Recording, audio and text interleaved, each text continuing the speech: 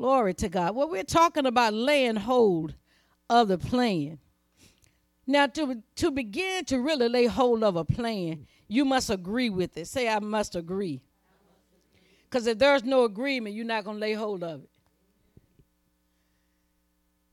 And you say, well, I don't know what I'm laying hold of. That's why you got to agree to go after it. Okay. Saying or agreeing with what the word has said about you. See, we got to start where the word began to say what it says about you. Puts into the hands of the Holy Spirit what is necessary, say necessary, to put you on the right path. If we don't ever confess what is already written about us, you're not going to hear no mysteries. If you are afraid to say what is already written about you, forget the mystery. Okay, see, we must give the Holy Spirit the word to work with. And if you don't confess what the word says about you, the word can't help you. You got to remember the Holy Spirit is a helper. He is not a magician. He is the helper. And we discovered that the plan was deposited into us at the new birth, if you are indeed born again, because a lot of people hollering, I'm a Christian. Judge the spirit. I was listening to somebody, just because they're famous and they say they are a Christian, don't listen to that. Judge it. Because, see, there are some things we got to stop accepting just because people say it. And you hear it enough times. That's what we do. We hear a lot of stuff enough time, and we begin to accept it as truth when there's no truth in it. And what got my attention, they said alongside the Bible, what brought them to this place was a book they read. And I won't call the book out because we don't want no problems. But they read another kind of book besides the Bible that transformed them into a Christian. Which means it's not legit. Because the Bible is more than enough.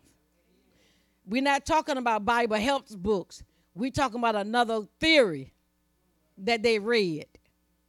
But the plan was deposited in you at the new birth, if you are indeed born again. Now, we know the plan is a good life that God has already constructed or designed for us from the beginning of life. God already had this plan for us. We must know, say no. Then you got to know that you have a right to the plan. Say, I have a right to the plan. Because if you don't know you have a right to the plan, you won't go after it. But we must show intense interest in the plan, not a hobby. Pursuing the plan can't be a hobby. How many of you know what a hobby is? It's something you do when you got time to do it. Because it's not what sustains your life. It's a hobby. And we got to make the plan a priority and not a hobby. If you want God's best. Now, if you're okay with where you are, I'm not talking to you. I'm talking to hungry people. Those that want something better. That want the best that God has for them. I'm talking to you.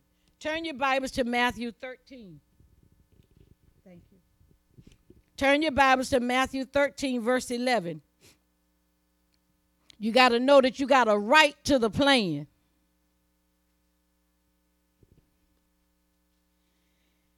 He answered and said unto them, because it is given unto you to know, say no, the mysteries of the kingdom of heaven, but to them it is not given. So in other words, he says, I've given you access to the mysteries. Now, if you got access to anybody's house and they say you can come in, why are you standing outside in the rain? Because you don't believe you got access. Jesus just told us It was always God's plan that we know the mystery. Look at Luke 8, verse 10. The Spirit of God going to help us this morning. I've been praying for you. Hallelujah, hallelujah. And he said, Luke 8:10, and he said, unto you it is given to know the mysteries of the kingdom of God, but to others in parables, that seeing they may not see, and hearing they may not understand. But what he said to me was, if you show no interest in the plan would never be revealed to you. Why? Because the plan is not automatic. Ooh. The plan is not automatic. And we're going to keep talking about that in just a moment. Turn to John 3, verse 32. And I want to read this out, the Voice translation. John 3, verse 32 and 33. Are you there? Say, I have it. He reveals the mysteries seen and realities heard of the heavens above, but no one below is listening. Those who are listening and accept his witnesses, verse 33, to these truths have gone on record. They acknowledge the fact that God is true. So it's saying that the plan is always available, but most times we're not listening. We're not in pursuit of the plan. And the reason being because the plan can only be prayed out. It has to be prayed out. Ooh. The plan must be prayed out. You can't think it, you can't study it out. It has to be prayed because it's a mystery that only the Spirit of God can bring forth. Look at 1 Corinthians 2, verse 10. It has to be prayed out. 1 Corinthians chapter 2, verse 10 through 12. But God hath revealed them unto us by his Spirit. For the Spirit searcheth all things, yea, the deep things of God. See, only the Spirit knows what the mind of God is. But he also knows what's in your heart. He also knows what God is putting you to do. His assignment is to help you. I don't want to get ahead of myself. For what man knoweth the things of a man, save the spirit of man which is in him? Even so the things of God knoweth no man. See, you don't know. You can't know the will of God apart from the Spirit of God. But the Spirit of God. Now we have received not the spirit of the world, but the Spirit which is of God, that we might know, say that we might know, the things that are freely given to us of God. See, the Holy Spirit came to help us understand what has been freely given unto us and has to be prayed out. One translation says it like this. But God now unveils these profound realities to us by the Spirit. Yes, he has revealed to us his inmost heart and deepest mysteries through the Holy Spirit, who constantly explores all things. After all, who can really see into a person's heart and know his hidden impulses except for that person's spirit? So it is with God. His thoughts and secrets are only fully understood by his Spirit, the Spirit of God. For we did not receive the spirit of this world system, but the Spirit of God, so that we might come to understand and experience all that grace has lavished upon us. Ooh, Jesus. Ooh, Jesus. Hallelujah. Look at 1 Corinthians 14. I'm giving you some weaponry right now. 1 Corinthians 14:2. For he that speaketh, I know I'm going fast, in an unknown tongue speaketh not unto men, but unto God. For no man understandeth him. Howbeit, in the spirit, he speaketh mysteries. See, the mystery only gets prayed out as you pray in the Holy Ghost. You are praying the plan of God out. Woo, that's how you get it out of you. You got to pray it out by praying in the Holy Ghost. Ephesians 1, verse 17. Yeah, we going there. This is what Apostle Paul prayed for the whole body of Christ. That the God of our Lord Jesus Christ, the Father of glory, may give unto you the spirit of wisdom and revelation in the knowledge of him, the eyes of your understanding being enlightened, that you may know. See, that word know is powerful. That you may know what is the hope of his calling and what the riches of the glory of his inheritance in the saints. You can't discover that without prayer. You cannot discover this without praying it out. And what is the exceeding greatness of his power to us, Lord, who believe, according to the working of his mighty power, which he wrought in Christ when he raised him from the dead and set him at his own right hand in the heavenly places, far above all principality and power and might and dominion and every name that is named, not only in this world, but also in that which is to come. See, we got to know. We got to know this. And you can't know it apart from praying it out. And has put all things under his feet. We act like nothing's been put under Jesus' feet. The Bible says all things have been put under his feet and gave him to be the head over all things to the church, which is his body, the fullness of him that filleth all in all. Oh, my goodness. Oh, my goodness. Oh, my goodness. Look at Colossians 1:26. See, we got to change. We got to shift the way we pray. And we got to stop being need-minded when we pray. You need to be plan-minded. God, what's your plan for me? That's all right. And you ain't got to beg him. You just tell him, Lord, I receive your plan. And then you start praying in the Holy Ghost. I mean, you say, well, I could do it 15 minutes. Look, you need to pray all day. I've been reading Smith Wigglesworth again. And I mean, Pastor DJ made mention of him on Wednesday night. But him and John G. Lake, they believe in praying all day long. And signs and wonders were done through them. Because they didn't little prayer. They didn't make it something they did on occasion. It's what they lived.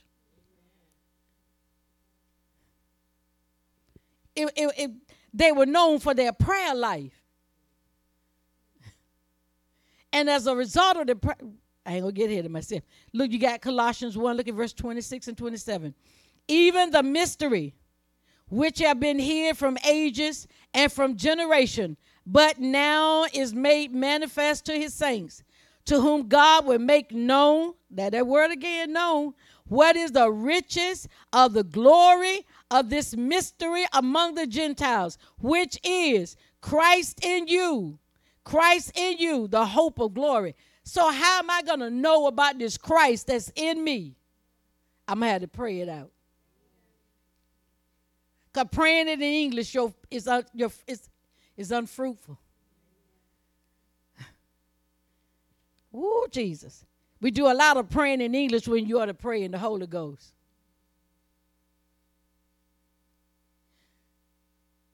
Because your English come under assault. And if you're not careful, you just repeat. And that's not the way you pray.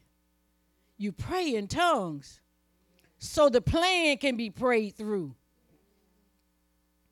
And then when you come out, God will give you the words to speak to your situation. Because then you turn around and command and you speak to it. Y'all need to stop praying about all this little stuff, y'all. You need to bring it in your prayer closet the way it should go in there. Pray in the Holy Ghost. Lord, I bring my children before you. Because you don't know what boo-boo doing. You be guessing. And in the meantime, you getting a pity party. No, you bring boo-boo before the Lord and say, Escabrondele makisate. And then you come out of prayer like that, then the Lord has said, now speak.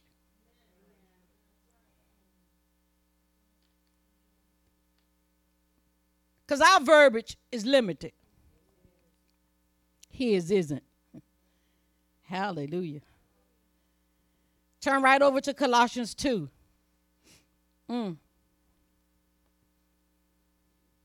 Look at verse 2.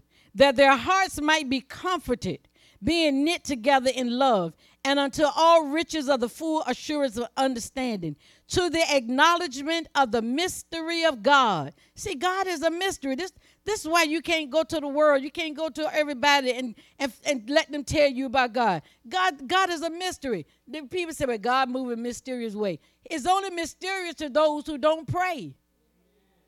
Because he's making it easy. But we got to pray to get it. Oh, Jesus. And of the Father and of Christ, in whom I hid. Oh, look at verse 3. But I'm about ready to shout. In whom I hid all, say all, the treasures of wisdom and knowledge. Where is it hid? In Christ. How you going to get it? You got to pray it. You got to pray it out. Studying is good and you should study, but you need to pray. And I mean, you need to dedicate time. And there's nothing wrong with your 5-minute prayer, your 15-minute when you get on the break. But then there come a time when you got to give God time. You got to give him time to talk to you. You got to give him time so you can pray. Get past the carnal mind. Get past all the activity of the day. Get past the little stuff where you're thinking about what I'm going to wear, what I'm going to eat. Jesus talked about that in Matthew 6. Don't take on those thoughts. Because, see, you got to fight through that to get to the prayer I'm talking about. You go in tongues, but how many of you know you don't go there directly sometimes because those distractions are still trying to pull at you? Did I turn the stove off? I don't know. Trying to get you up off your knees.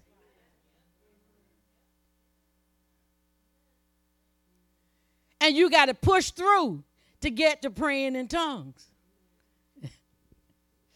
Woo, Jesus. Look at Romans 8, verse 26.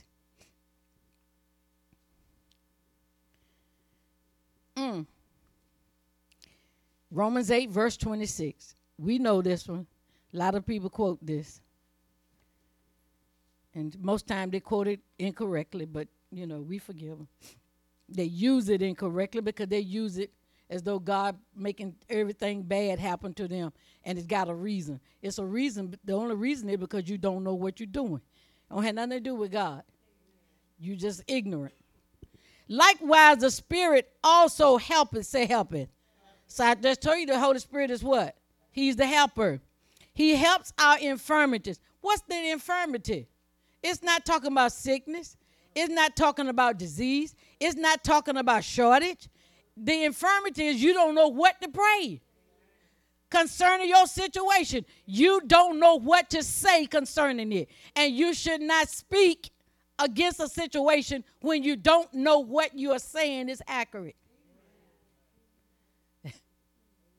It could be a whole nother issue behind the situation, and you saying what you see with your natural eye. He says the Holy Spirit helps our infirmities. That infirmity because we don't know. See, look what it says. For we know not what we should do what? Pray as we ought to pray. That means that's a weakness that come along with this human flesh that we have. We have this weakness as a fallen man because now we don't have through the flesh that direct link that we had once before, where the flesh and all was in sync. Now you got to keep arresting the flesh to make it cooperate. Hallelujah. Anybody learning? And it says what the mind of the Spirit is. Because he make it, look at verse 27. Oh, let me go back and finish. I didn't finish that. But the Spirit himself make intercession for us with groanings which cannot be uttered. There are times when you'll start groaning and because there are no words that you can express it in. The Holy Spirit take that groaning. He knows exactly what it's saying. Oh, man. And he that searcheth the hearts knoweth what is the mind of the Spirit, because he's making intercession for the saints according to the what? According to the plan of God. This is why you got to pray in the Holy Ghost, because that's the only way the will of God gets done. Oh, Jesus. And the Holy Spirit is there to help you to get the will of God accomplished. And we know that all things work together. Now, here's that verse. For good to them that love God, to them who are called according to his purpose. What things he talking about? Praying in the Holy Ghost. He ain't there talking about you falling down and breaking your leg and you getting cancer and somebody dying in your family. That don't have nothing to do with this verse.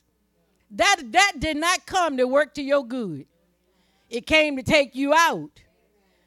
Please stop blaming God for all these deaths and incidents and accidents. They come to destroy.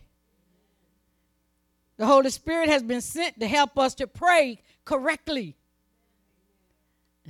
because only he knows the mind of Christ. Hallelujah.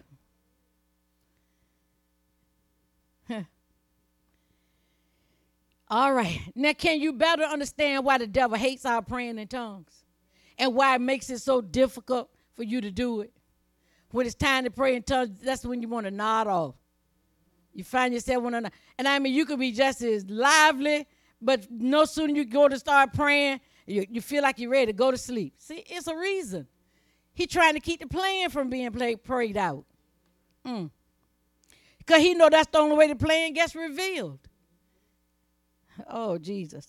So praying in tongues, now y'all going to like this. All y'all car people, you're going to understand exactly what I'm talking about. And you're going to see how smart the Holy Spirit is, because he taught me some stuff. Y'all know I don't know nothing about a car but drive it, right? Okay. I know a little bit. I can put some oil if I had to and some fluid in there, but I don't do it. That's why I got a son, because my son over there folding his arm as if they said, Mama, you don't change the oil. No, that's what you got men for. Okay. I had a husband that did it. He's not here. Now I got a son. Hallelujah. But look, praying in tongues is like the battery to a car. You need to hear this. And we're gonna activate some things this morning. The battery is your power bank, or the battery is the car power bank. Now, it's first. The first purpose of the battery is to supply power to start the vehicle. That's its number one purpose. It runs the electrical dashboard. That's the secondary job of the battery. All the components that are electrical in your car, the battery runs it. It can also operate as a surge controller. I said, well, look at this. So when you got electrical things in your car and they can get overheated, the battery keeps them from preventing a surge or a fire. You didn't know that about your battery, did you? And you've been driving a car all this long and didn't know your battery can help prevent a fire. You ought to be ashamed. I'm just messing. Your prayer life operates and sustains your entire life and all the components attached to you. So your life is going to be no stronger than your prayer life. Your life is going to be as healthy as your prayer life. Now the alternator, say alternator, is the helper. The alternator is turned on by the startup of the battery. Oh, Jesus. Look at my son over there smiling at me. He's a car person. But anyway, the alternator is turned on by the start of the battery. The alternator, say it again, generates electricity. I call that divine help. To continuously power the battery. That's the job of the alternator. It's to assist the battery. Now, if your battery is weak, guess what it's going to do eventually if you don't get it fixed? It's going to kill the alternator. because it's trying to make the alternator do the job of the battery when it's an assistant to the battery. It's bringing its effectual supply. Woo! I'm doing good. I'm teaching Car 101 this morning. Watch this. Now, when the two, say the two, are working properly, they achieve the perfect combination of power. Oh, my God. Thus creating a circuit of electricity that feeds itself for long sustaining performance. Oh, my God. This is why the devil hates for you to pray. That's where your power generates from. He don't care nothing about you coming in this building where you don't have a prayer life. He know you don't have any power to do nothing that you say. You can't bring it to pass. You're doing a wish. That's why people get discouraged, because they lack prayer. Oh, my God. Look at Hebrews 12, 1 and 2. When I saw that, I said, oh, my God, you're so right. See, how God, I told you the Holy Spirit is a genius. He'll make you look smart. He just made me look smart, didn't he? Like I really know about it. Don't ask me to find the alternator in the car now, because I don't know where it is. Yeah, it's in the car. That's all we need to know. But see, it's important that you keep your battery up to par, because that is special when it's cold and really hot. You got to maintain the battery. You don't buy a battery, just stick it in the car and never attend the battery. You got to make sure the posts are connected. Everything. Why? Because the battery is the power to the car. You don't just pray every now and then. You have a lifestyle of praying. You have a lifestyle of praying. Because at any moment, you're going to need power. Nothing like getting in your car and you go to hit in the battery and go, act like it want to flip over, and it never connect.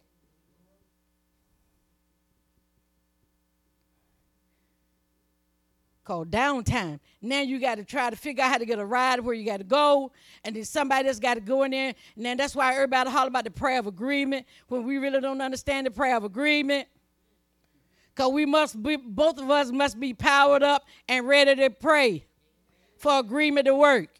You can't have a short circuit battery and a live battery and we're going to call that working together. No.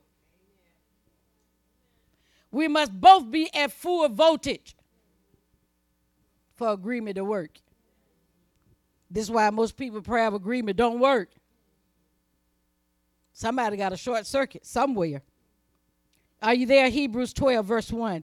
Wherefore, seeing we also are compassed about with so great a cloud of witnesses. There are people up in heaven. I know my husband is there, and all the ones that we can count that's up there, they're expecting us. They're looking at us and saying, I wish I could get back there and they do this. They may not be saying that, but, they're watching us. They got expectation. And they're saying if they could talk to us, they would say, lay aside that crazy mess you're doing and get your battery powered up. It says, lay aside every weight and the sin which does easily beset us, and let us run with patience the race that is set before us. Why? You're going to need power in the race, which means your prayer life is what's going to get you to the end of your race. Oh, Jesus. Looking unto Jesus, the author and finisher of our faith, who for the joy that was set before him endured the cross. How you think Jesus endured the cross? He had a prayer life. Despising the shame, and is set down at the right hand of the throne of God.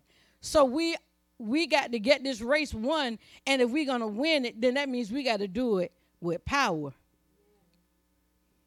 And you can't allow if you walk or run, sometimes you get those leg cramps. But you got to learn how to work through that too, right? All right, look at, where am I now? Let me make sure. You go down to verse Hebrews 12. We're still in Hebrews 12. Look at verse 5. And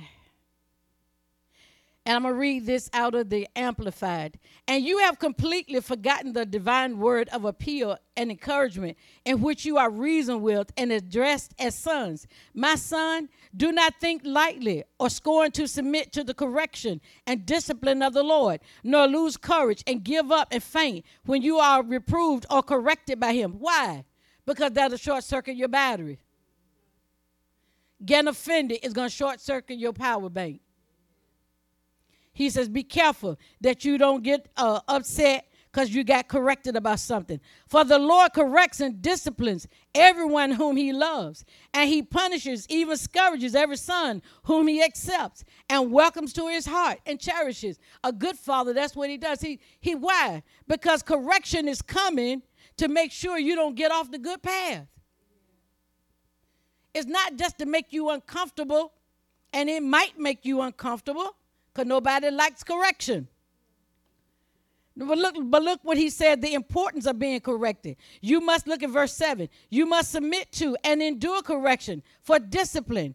God is dealing with you as with sons. For what son is there whom his father does not train and correct and discipline? Now, if you are exempt from correction and left without discipline, in which all, say all, of God's children share, then you are illegitimate. You are an illegitimate offspring and not a true son at all. Why? Correction comes to make sure that we stay on the right path.